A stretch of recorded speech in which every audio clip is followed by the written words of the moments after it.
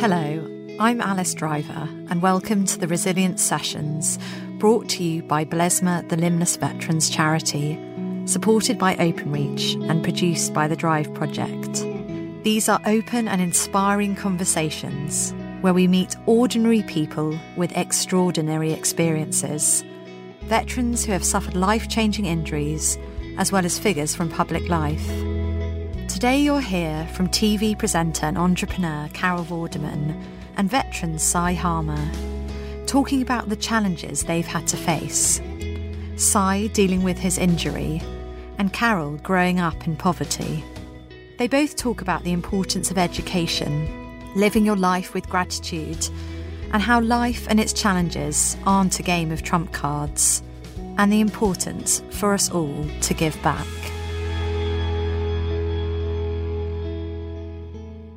Hello. Hello. Thank you so much for coming today. It's our pleasure. Thank you. So I thought it would be a nice place to start if you were both to introduce each other. So Carol. Yes, if I could introduce Simon, and forgive me, Simon, if I get anything. My eyesight's a little bit poor at the moment, so I'm doing the old menu at 1,000 paces, that sort of thing. So Simon Harmer, who's here, was a combat medical technician in the British Army. And Simon had a full and varied career for 17 and a half years in the Army. And during this very long time, Simon toured Bosnia, Iraq, the Democratic Republic of Congo and Afghanistan. In 2009, while serving on the front line in Afghanistan, Simon stood on an IED and sustained life-changing injuries. After being injured, Simon spent months undergoing operations and, as you might imagine, intensive rehabilitation. Incredibly, he was walking on prosthetic legs less than 2 months after being injured. Simon has not and will not allow his injuries to diminish his unwavering strength of character as he embarks on a life that he fully embraces, and we're going to hear more about that in a moment. Simon now goes into schools to share his experience of before, during and after his injury. He talks in detail about how social media has been a huge part of his recovery, and he sees it as a way of giving back to others and is a big advocate of online communities. He's also far fitter than me and does quite a few endurance tests during every year. Simon lives in the UK with his wonderful wife and his 3 young children. Thank you very much, Carol. Now, Cy, would you do the honours and introduce Carol? Being a figurehead for strong, smart females, Carol has become one of the nation's sweethearts, with multiple TV shows, best-selling books and a pilot's licence all under her superwoman belt. Hailing from a poor single-parent family, she gained one of the few places for girls from a state school to study at Cambridge University in 1978 and graduated with a master's degree in engineering. Carol's television career began with her appearance on Channel 4's first ever programme Countdown, where she worked for 26 years, and many other successful shows have followed since. For more than 20 years, Carol has been the host of and key champion of ITV's acclaimed Pride of Britain Awards, an award ceremony celebrating brave and extraordinary people. She's also continued to champion education, including her own online maths school, The Maths Factor, teaching nearly 100,000 children, and has become the best-selling children's education author of all time in the UK. Carol also advocates for young women to study and work within science and engineering. She is now an honorary fellow at Cambridge University and continues to give bursaries to students from a similar background to her own. In 2014, Carol fulfilled a long-life dream and qualified for her private pilot's licence. She also became ambassador for the Royal Air Force, Air Cadets, the first woman to be appointed an honorary group captain. It's great to have you both here. Before I sort of ask you any questions on your backgrounds, so we're doing a series of podcasts, and the whole reason behind the podcast is because of you, Cy, and we have you here. So can you tell us why we're doing this, what conversation we had initially? We were in the back of a taxi, weren't we? We were just sort of chatting about, what we wanted to do next, and I suggested that a podcast might be quite helpful, because I remember when I was in hospital, it was the evenings and at night when I most needed to hear something. or watch something that could give me inspiration or something to aim for in the future. So we kind of chatted around that and the possibility of a podcast and how it could help people in a similar situation to what I was in. And here we are. Here we are. So yeah, here we are. Thank you very much for having me. Yeah, and lovely Carol, cups of coffee. Oh, and good. Everything. Well, and free chocolate. Thanks, Si. That's amazing. So, Carol, why did you want to get involved? I wanted to get involved. I've been involved with a lot of Forces charities, particularly on the Royal Air Force side, for, 15, 20 years, something like that. And then I had, you say, Si, that I was made the first female honorary group captain in the Royal Air Force, and I cannot tell you, it was the proudest moment of my life. I'd always wanted to join the Royal Air Force. So when I was young and from a very poor background, really poor background, and I got to Cambridge, and all I ever wanted to be was a fighter pilot. That was all I ever wanted, and I wanted to join. And I don't know why I had this thing in me. I used to, from the age of about 5, when you could wander around the street. I grew up in North Wales, a tiny town in North Wales. And so, as a 5-year-old, you could walk by yourself. There was no traffic or anything like that, Oh, a car. It was a bit like that. And I always used to go to the Memorial Garden. And there was a stone only about this high, and it had, the words that we know and love, and lest we forget. And I used to go as a tiny child and just read these words and sit in the Memorial Garden. I don't know why. And I always wanted to join. But I also knew I had to earn a living. And I wanted to be a fighter pilot. I was lucky enough to be born with quite a good mathematical brain. So I had, all the smarts about me. I drove cars like a lunatic and rally driving at 16 and all sorts of different things. And I got to Cambridge. I was only 17. And you were the youngest woman. I was, to get to Cambridge. So I'm from a northern comprehensive school. Was unheard of in the 70s. It's the third year that the boys' colleges were also taking girls. I think I was in the first 50 girls ever to study engineering at Cambridge, and then these lads on the back row of the lecture theatre were saying, "Oh, we went free flying lessons at the weekend." Well, how'd you do that? And because I didn't have any money, and they said, "Oh, I've joined the University Air Squadron, which is like the RAF club." Where's that? Oh, it's down the road. You go left. You go. So I trotted at lunchtime, knocked on the door, and said, "I'm here. I'm doing engineering, and I'm la la la la la." And they said, "Sorry, you can't join because you're a girl." And so, it's 1978. And so my hopes were dashed at that point. So when I was offered the honorary group captaincy, that was like going full circle. Yes. And that's one of the things I do want to talk about, is that as you get older, you realise that there are circles and trends in life and that you can make it golden in the end. And I think also you've just said there, you've achieved so much as a woman. You were the first, we said there about Cambridge, you're the first woman to be the ambassador of the RAF cadets. Yeah. One of the most successful women on TV after 26 years with Countdown. What has motivated you? Do you know what I think it was? I think it was hardship that motivated me. And people are motivated by different things. And my father was in the Dutch resistance during the war, and actually stood on an IED by the River Maas. And when the Nazis had found this little pocket, he was a radio man for the Dutch resistance, and they'd found this little pocket of the Dutch resistance, and they ran to the River Maas, and the Allied forces were the other side, and 3 of them were in a boat, not my father, going across the river, and they were on the bank, and he stood on an IED, and the searchlights came on, and the men in the boat obviously were then shot. But my father and a few others escaped back, and eventually he came over to the UK. Wow. And was he injured? Yes, he was injured.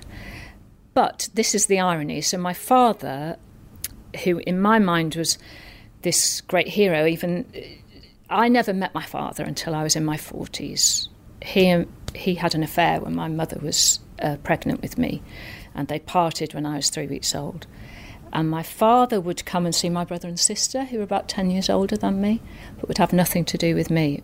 So I grew up, had to sleep in a room with 4 of us until I was 9, and then my mum remarried, And then she kept leaving my stepfather. He was an Italian prisoner of war.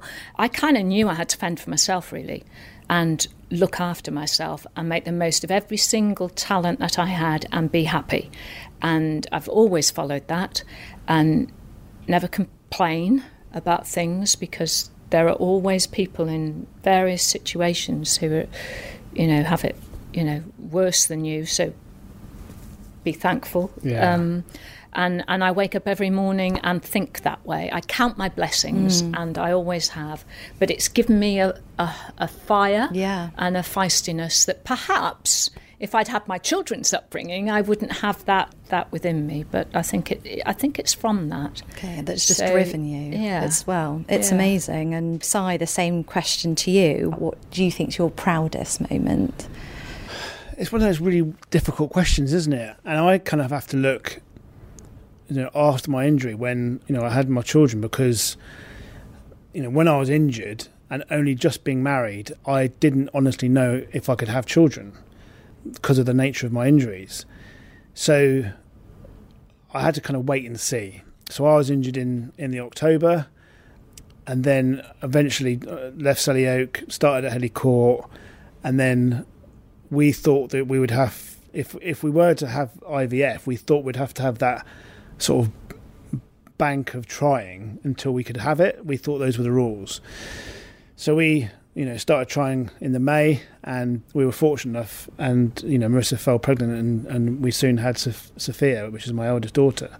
So it's kind of my kids. They're the ones, I want everything to be for them, and I want them to be a better person than I am, and I kind of, I do everything for my children, or I try to, and I really I want them to have kind of like the childhood that I didn't have. Was yours a difficult childhood? It wasn't difficult, no. It was sparse. I've got a twin brother. We were looked after and we were loved. We were brought up in a stable relationship, but we weren't rich by any stretch of the margin, and I kind of want my children had to maybe to have the stuff that I didn't have. Carol, you mentioned that your children have had a very different upbringing to yourself. Yes. How do you instill resilience and determination in your children when maybe they haven't had the background you've had? They've grown up in wealth, to be perfectly honest. So I've done it by not spoiling them, and they are two very nice young people who work hard. I've always said to them, you're not better than anybody else. And this is from when they were, you're not better. Money does not mean you are better than anybody else. Kindness makes somebody a better person. And we should share things with other people. And this is something that I've kind of instilled, but not just said the words, practiced it as well. They have their father's surname, because Vorderman is quite identifiable. So I never promoted them in any way, as a lot of celebrities do. You'd find a rare photograph of my children up until the age of 18, obviously, when the press could get at them a little bit. And so they're their own people, and I always wanted them to be their own people. And one of the things that, because I loved being, I wasn't so keen on being a mother to little ones. I mean, I did all the stuff. As a mother to little ones, I know. Well, going to the park and pushing the swing for the 500th time doesn't give me a thing. No. But mother of teenagers, oh yeah. So what I did from when they were teenagers was I said, right, sat each one down, because they're now 22 and 26, and said, right, I'm not telling you what to do anymore. You're going to make all the decisions. But here's the rule. If you say, I'm not going to do my homework tonight, and that's fine, but the rule is that we go through do it or don't do it and the consequences, and then you make the choice. And that's what we did. And so they took responsibility for their own decisions. Yeah, from an early age. Yeah, and it makes such I'm a going to be difference. keeping that tip. Yeah, such a difference. Rather than, you are going to do it, doesn't work. Yeah. And what about your own children, Si? You said you could relate to what Carol said. I want them to be a better version than me. So I want them to be more than I was, kind of like have more opportunities than I did. And to appreciate those opportunities as because well. I love a proverb or a quote, and the line, that we rise by lifting each other. I want them to understand that. It comes kind of back to what you were saying about kindness, that, you know, you can have all the money in the world. You can be a particular kind of person, but without kindness, I don't think that you're anybody. And I think I was quite blessed in the job that I did in the medical corps, which is where I got to mix with all sorts of different people.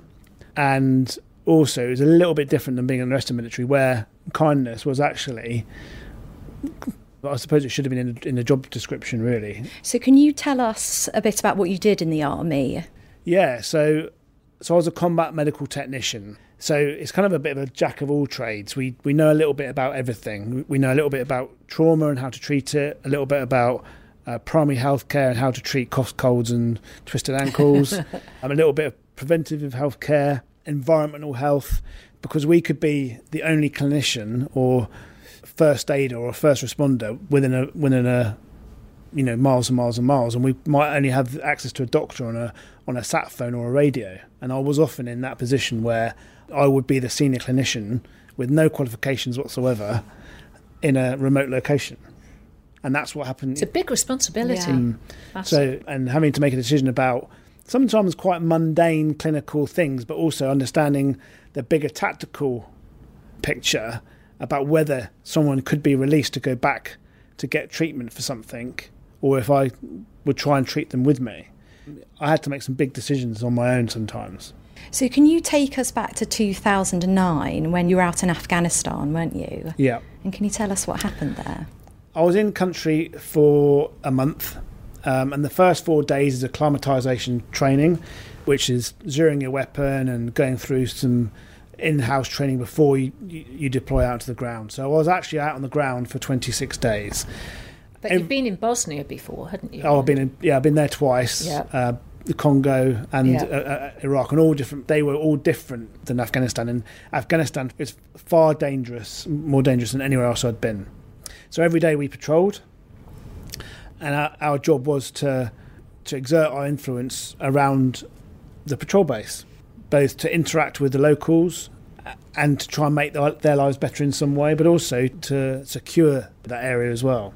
So it was extremely dangerous every time we left the patrol base. We would often get into firefights, or on the radio scanner, which our interpreter had, he would hear that there was a threat that was going to happen to us. And clearly, when things did go bad, I had to treat those. So, I treated gunshot wounds and IED blasts, and it was a real test of my ability. I bet. And what happened? It was in November time, is that right, of that year? I was hit on the 26th of October, and we were leaving our patrol base on a routine patrol. We were going to leave for about 3 or 4 days to go and clear some compounds. I left with a bunch of guys and activated an improvised explosive device, which took off my right leg, damaged my left leg, and I got a whole bunch of other injuries. And I actually didn't think I was going to make it back to the UK, but with the advances of medical treatment and knowledge, I was lucky enough to find myself back in Birmingham a couple of days after I'd been injured. So I was very lucky indeed. Now, in a sort of a sentence there, you've just summed up like this defining moment. Yeah. What was it like after you'd stepped on that IED? So I was unconscious.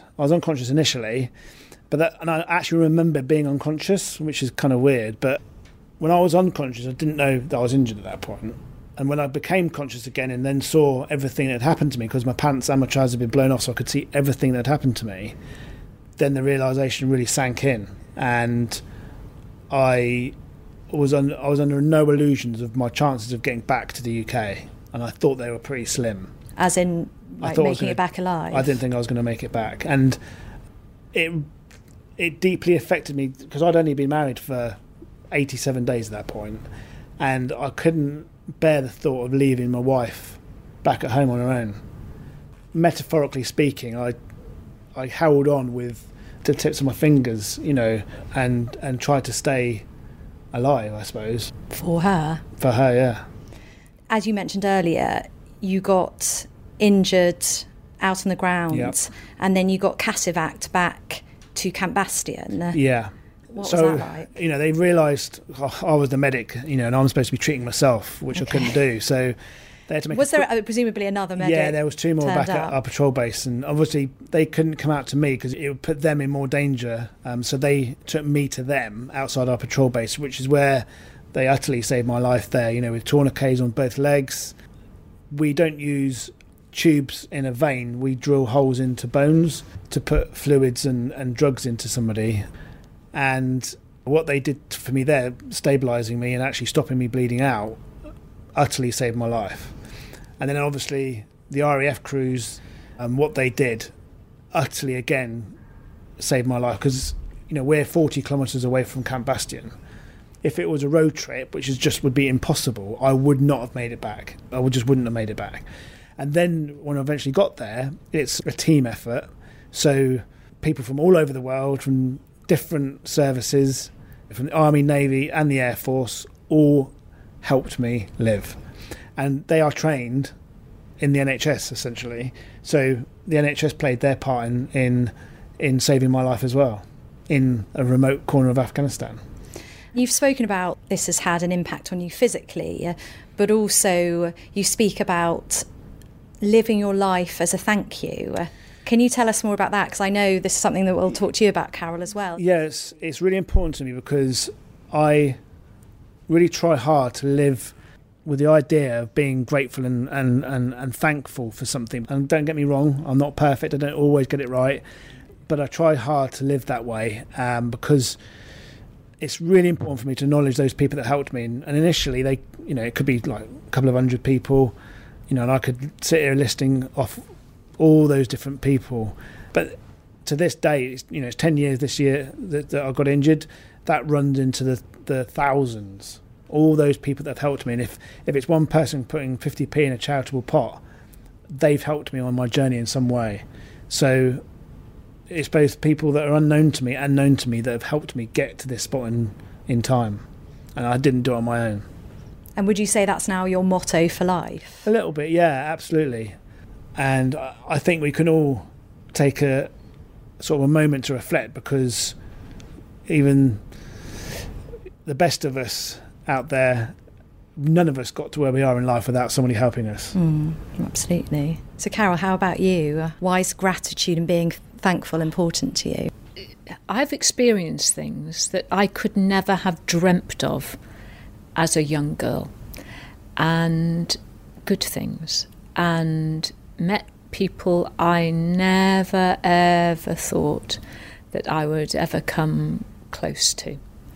And if I can't be grateful for the life I've had, then it's just not worth having, frankly. And I've always been driven by a need, really, to give something back.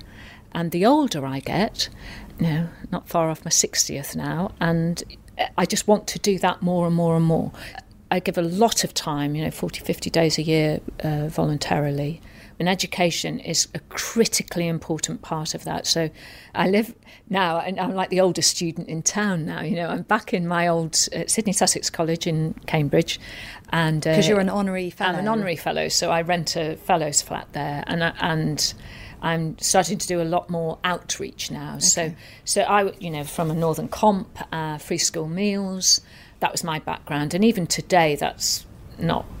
I don't know how many, but maybe 150, 200 across Oxford and Cambridge on free school meals who were taken in.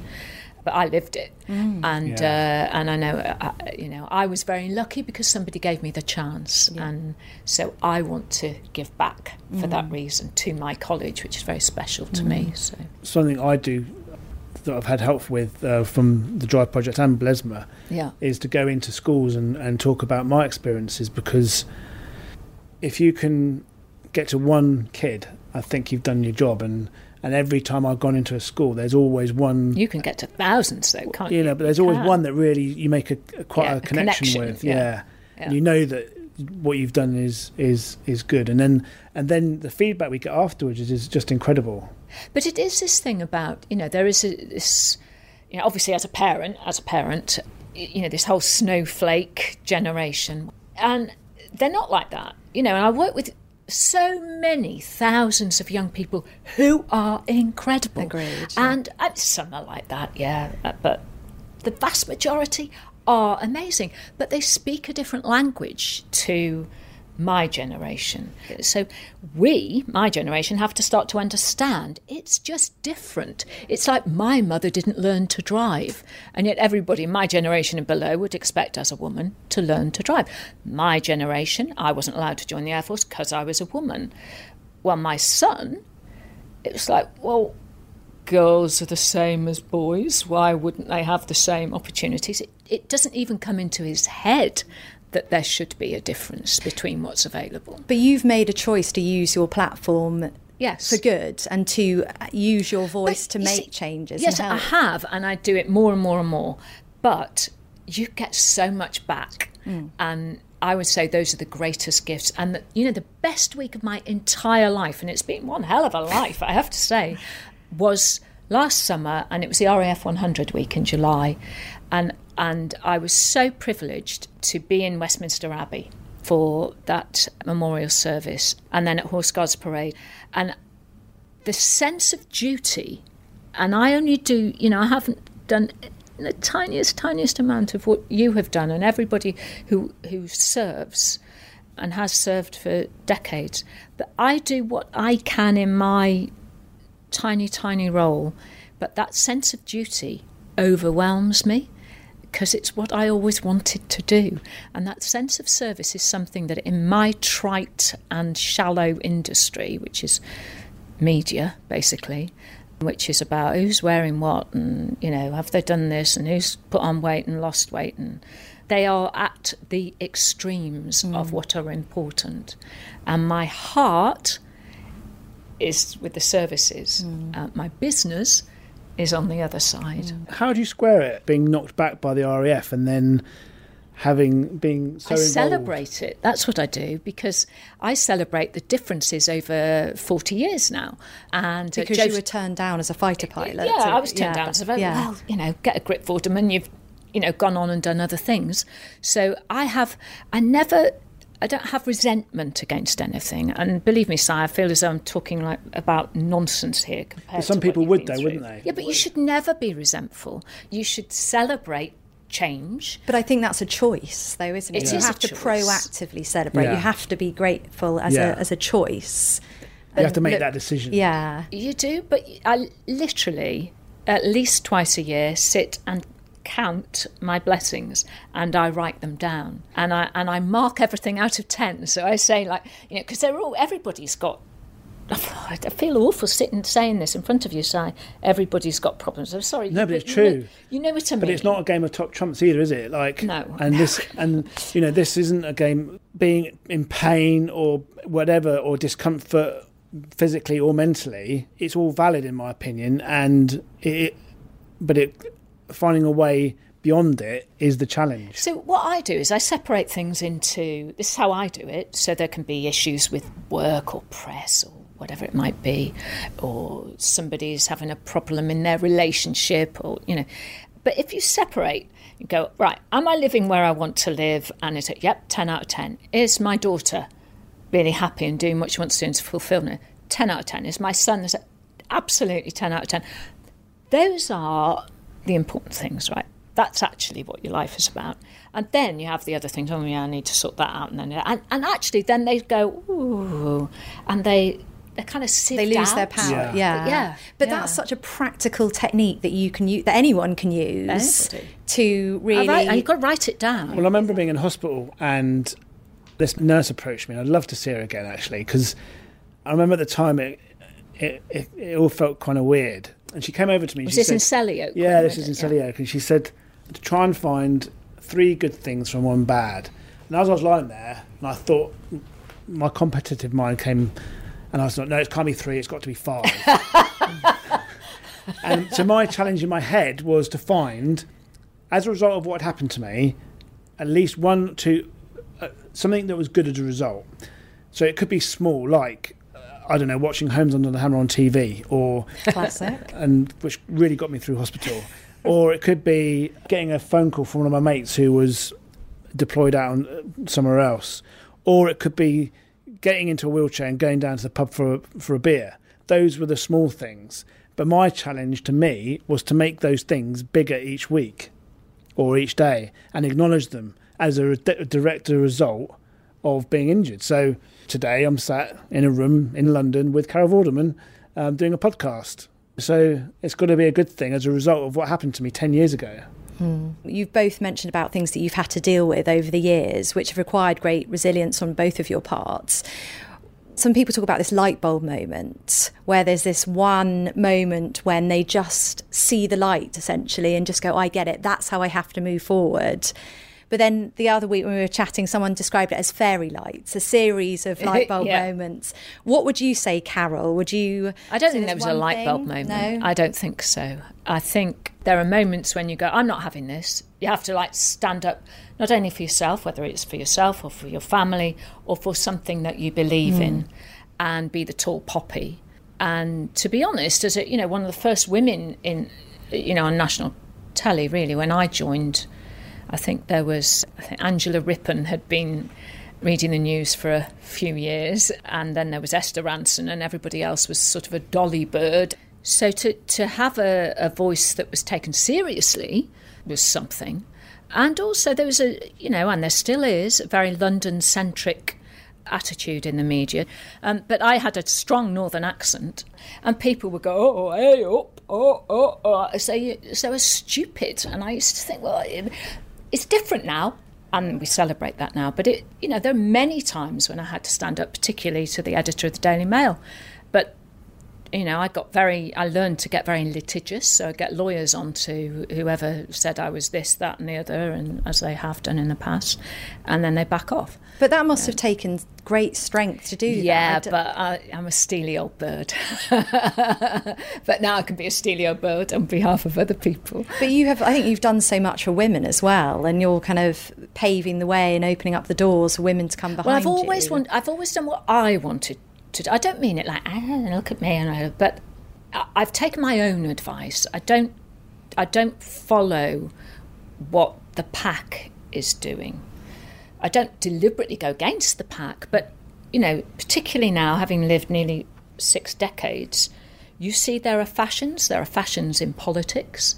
So these things, they ebb and they flow. And so you sort of have, experiences, maybe it's wisdom that comes from it, and you think, you don't have to fight every fight. You don't have to, sometimes just sit back and let the ebb and let the world turn, because it's going to turn still, isn't it? Yeah. And that's quite liberating as well, being able to just go, you know what, I'm just going to sit back. Yeah, just going to sit back and just watch it, not get as excitable or rush in as fast. Although I do tend to rush to the bar at a party still. Hey. That's a different kind of rushing. It needs propping up, doesn't it? Exactly. Definitely. Si, how about you? Would you say there was ever a light bulb moment? Yeah, I think it was that moment when that nurse came in and just said those words to me. And then there were subtle things, particularly in Selly Oak. And I remember as I was getting wheeled to another operation, on the walls there'd be pictures of people doing sport or adventure training. And I'd go past, and actually it was people of all sorts of different abilities and disabilities. And I'd go past, and it was almost like I was being drip-fed inspiration almost, and thinking, oh, yeah, there's someone skiing there, but they're doing it in a sit-ski. And I do remember that had a profound effect on me quite early on. But also, because I was a little bit older than a lot of the other guys that had been injured, sometimes they'd kind of asked me to go and speak to some of the younger lads and help them out a little bit and put a little bit of context into what had happened, and clearly it's not the same even if we both have lost both of our legs. I was 33 when I was injured, they might be 19 or 20, and those are two different ages to get injured in the way that we have been. So for me, I suppose I look at it slightly differently, and that light bulb moment for me, I suppose, happened quite early on in Selly Oak. Si, you've spoken about how social media has been a part of your recovery. Yeah, it was something easy to do, because it was a voice that I could, one, speak to my family back at home in the middle of the desert in Afghanistan with using the technology we had then. Yeah. So we could still communicate. Very different then. Absolutely, because when I first went to Bosnia, it was a bluey. It was a letter that you had to write and send in the post and wait for one to come back to you. Now I could come back in from a patrol after being in a firefight, get onto Facebook and chat with my wife back at home. And then after I was injured again, it was a means of speaking to people and reassuring them to say I'm okay, rather than them being left with a void of not knowing how I'm doing and what I'm thinking and where I'm at. So I remember it was something easy for me to get involved in quite early on and use it as a platform to hopefully try and inspire others to do stuff, whether it was either raising money for another charitable challenge that I'm doing or just something that I've seen that I can put into my own context and say, you know, look at this is inspiration and this is the kind of thing that I hope inspires you too. And using your platform for good, which we spoke about earlier. Yeah, both the good and the bad. You know, I've seen the bad part of it as well. Sure. You know. And so, Carol, tell us about you and your experience. Well, my experience, I haven't really got much experience on it, but you've got quite Twitter. A few followers. Yeah, well, I enjoy Twitter. I have no qualms about blocking anybody, but I'm very lucky. So, you know, I must get 1,000 people sending me something a day, 2 a week maybe, are not very nice. So how do you cope with that, though? I'd find that totally overwhelming. Listen, I've been through far worse. I mean, I genuinely have been through far worse. So it's water off a duck's back to me. I am resilient, let's say.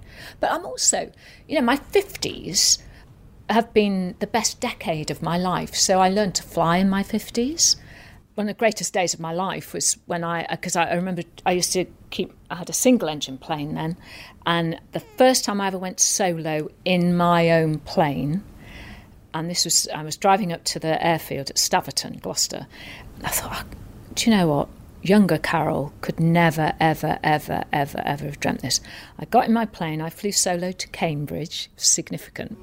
First solo in my own plane, flew to Cambridge, went to see my daughter, and we went to the Cambridge University Air Squadron building, who had refused me all those years ago, to celebrate the fact that she was allowed. She was in Air Squadron for 4 years in uniform, and my daughter was at Cambridge University doing nanotechnology, doing a PhD now, and I never thought that could happen when I was young, because it couldn't have happened when I was young. The world's a good place to be in, and I still believe that, and I know that there are issues. There have always been issues, you know, as we know when we talk to World War II veterans, there were bigger issues when they were young. And so I'm always looking for the positive, but always ready to fight when something negative comes through and fight against it. I've met billionaires, you know, I mean, some are happy, but if money is your pursuit, if that's all it is, I mean, I pursued money for financial stability and security, really, so, because my home kept getting taken away from me whenever Mum left my stepfather. We would go into digs yet again, you know, through my teens. I remember she ran off to the circus once with me in Leicester. We had one room with a broken window opposite Leicester Prison. And, you know, when you're 9, that's like, oh, here we are again. And I had to change your school and all of this kind of thing. And you crave security. You crave that nobody can take that away from you or your children. And that's what I've achieved. It's not about money. No. Does that make sense? Yes. There's a big difference. Yeah, it's stability. And those who are just after adding another number to a number, there's no point. And I have seen a lot of those people who've done that.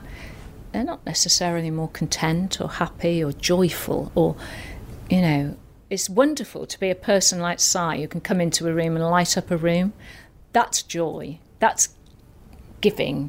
And those are the people that you want to be around because they make your life better. And then you learn from people like Si, you know, that actually, come on, let's celebrate what we have. That's how I feel. Being able to work with, you know, people like you, Si, it's a privilege. Thank you very much. I mean, just working in this space helps me because I'm with people that bad stuff's happened to, and I think we all kind of rely on each other to make sure that we keep each other sane a little bit and keep each other on the straight and narrow almost, and going in forward and not looking at the bad stuff that's happened. Yeah. I mean, I just remember, and I'm not the first person to experience this, but there's being scared, and then there's all-encompassing physical fear. and I never knew what it was like until I went to Afghanistan. I mean, there was elements of that in Iraq and the Congo, but not as much as in Afghanistan, where you were not sure if everybody was going to come back in with you that day. How do you deal with that? How do you get through something like that? I suppose it's just all... I don't know, because I don't really give much thought to it, You really. just do it. Yeah, you just... Because I try to live in the present, not in the past. Because, you know, having a look in the rear mirror is fine, but we are going forward in life, and we can learn lessons from the past, but we're not living it anymore. And for me, it's about just going forward and looking to the future, and hopefully all of us collectively not making mistakes that we have in the past. So would you say, and I'm going to ask the question to both of you, would you say that you're happy? I am the happiest I've ever been in my life, and I just get happier and happier and happier. Things come along the road, obstacles, it just gets better and better. But a lot of that joy comes from working with young people and from things that, quite honestly, mainly from things that I'm not paid to do. Yeah. So what would you say to your 9-year-old self who was... I'd say carry on doing your sums, Carol, it's going to take you far. That's what I'd say, yeah. How about you, Si? You know, because people ask me, well, if you could go back in time, would you still join the military? And I'd always say yes, because you cannot second guess a decision you've made. Yeah. You can apologise for stuff you've done wrong, or if you've upset one, or if you've hurt someone, you can apologise for it. But I don't think you can't second guess the past, because you don't wake up in the morning and go, I'm going to mess up today, because every decision you make is a good decision until it isn't. Good point. You know, I'd never go back to my former self and say, you might not want to join the army. Yeah. Because I had some awesome times in the army. Yeah, exactly. You know, even when I was cold, wet and hungry, you know, I look back at them and just think they're funny. You know, falling in a ditch and upside down and having to get your mate to pull you back out because you can't actually move. Those are the funny things, and that's what, you know, a little bit of hardship doesn't hurt anybody. It is don't you think it's strange now when people, you know, who earn a lot of money, not in the forces, they go off and they earn a lot of money, they're just craving adventures which are partially what people in the services can do and do, and I don't know. I find that very interesting. They're craving these adventures and meaningful experiences, because everything that they're doing at work is kind of just mundane. Well, it's not necessarily mundane. It's just not totally fulfilling. For them.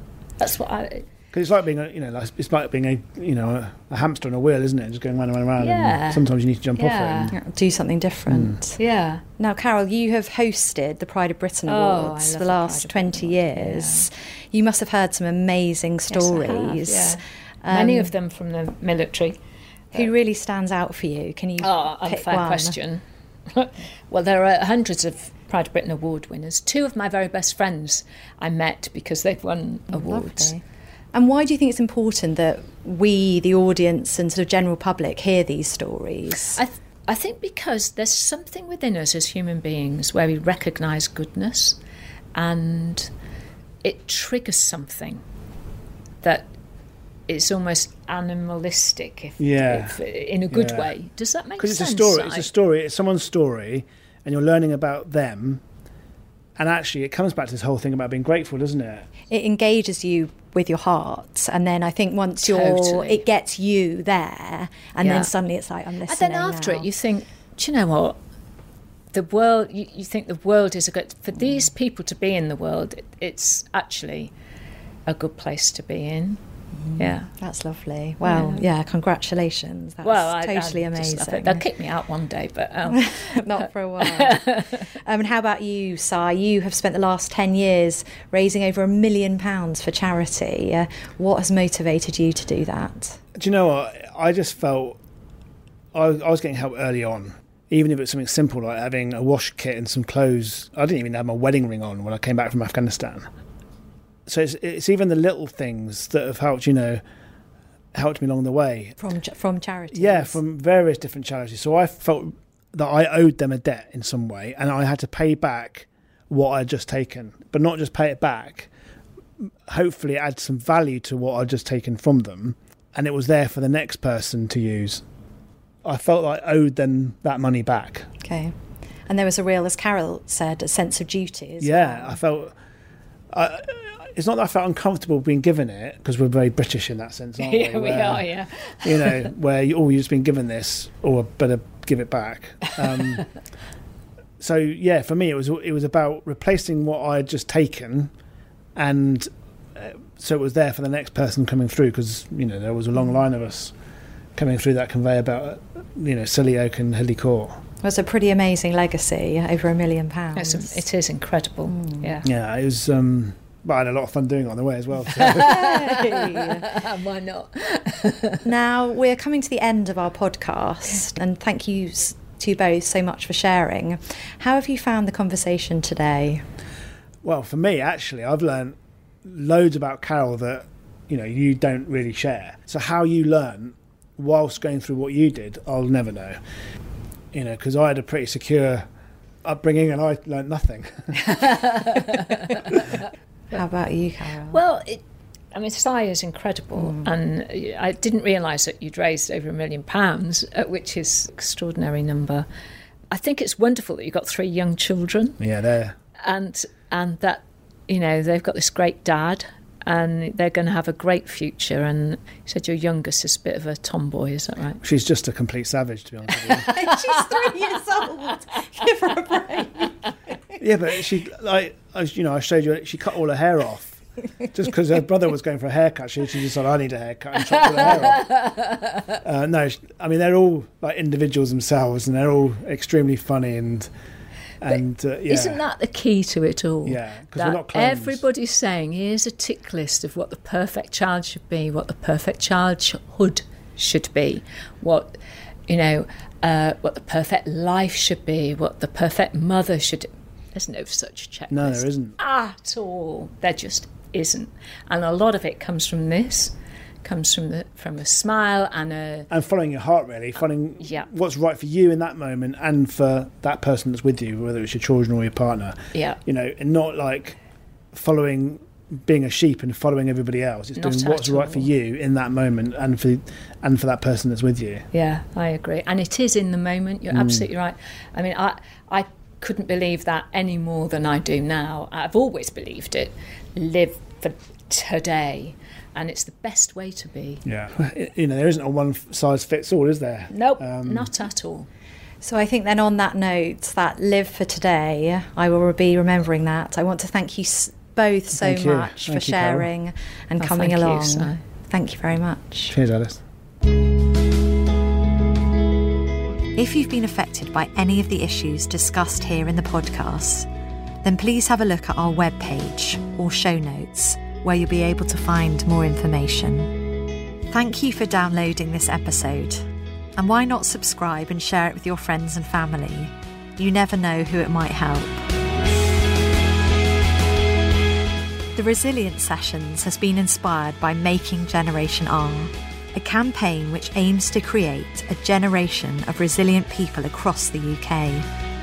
The series is brought to you by Blesma, the Limbless Veterans Charity, and is based on an original idea by Si Harmer and the Drive Project. The Resilience Sessions are supported by Openreach, produced by the Drive Project, and with thanks to Facebook.